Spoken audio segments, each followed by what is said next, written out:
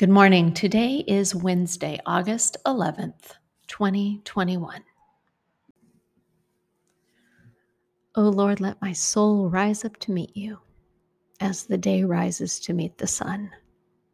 Glory to God, the three in one, Creator, Redeemer, and Sustainer, as it was in the beginning, is now, and will be forever. Amen. Come, let us sing to the Lord. Let us shout for joy to the rock of our salvation. Remind yourself that you are in God's presence.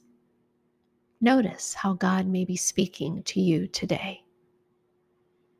Let yourself dwell on a word or a phrase that catches your attention or moves your heart, and let your heart simply respond to God in prayer.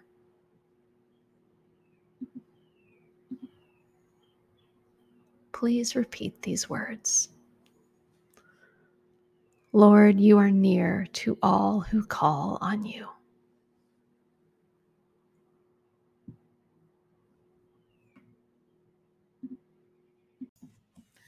Our reading today is Matthew 9, verses 18 through 26.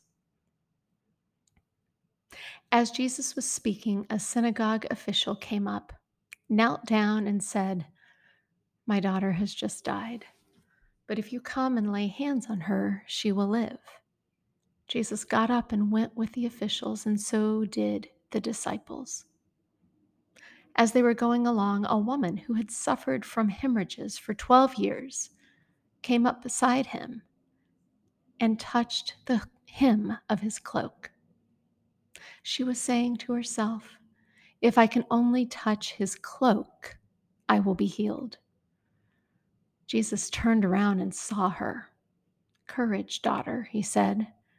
"Your faith has healed you." That very moment, the woman was healed.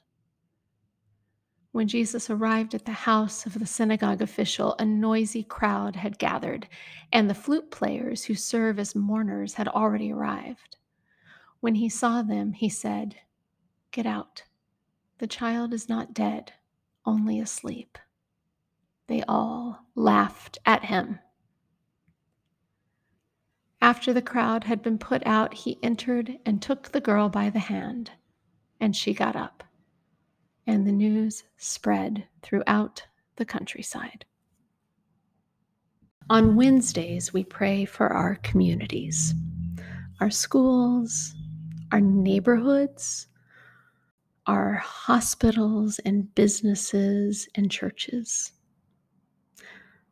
We're all a part of many different communities on a very local level and on a national and global level.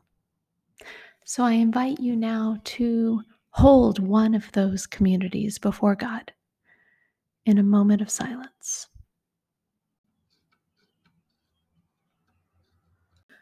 God, we believe that you have called us together to broaden our experience of you and of each other. We believe that we have been called to help in healing the many wounds of society and in reconciling humans to humans and humans to God. Help us, as individuals or together, to work in love for peace and to never lose heart. We commit ourselves to each other in joy and sorrow. We commit ourselves to all who share our belief in reconciliation, to support and stand by them.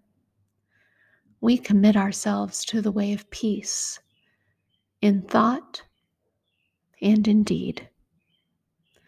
We commit ourselves to you as our guide and friend.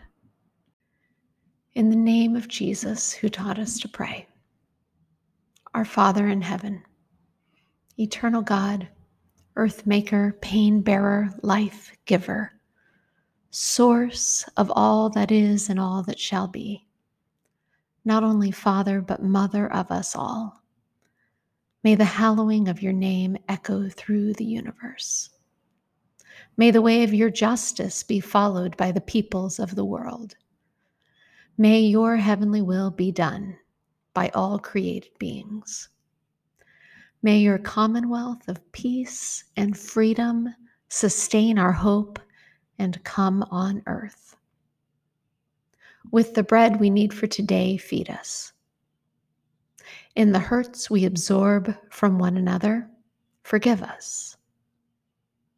In times of temptation and test, strengthen us.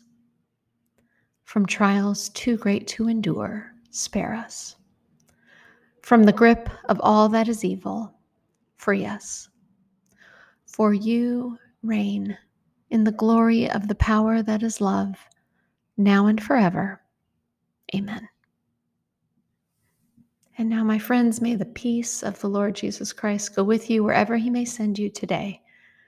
May he guide you through the wilderness, protect you through the storm. May he bring you home rejoicing at the wonders he has shown you. May he bring you home rejoicing once again into our doors. Go in peace.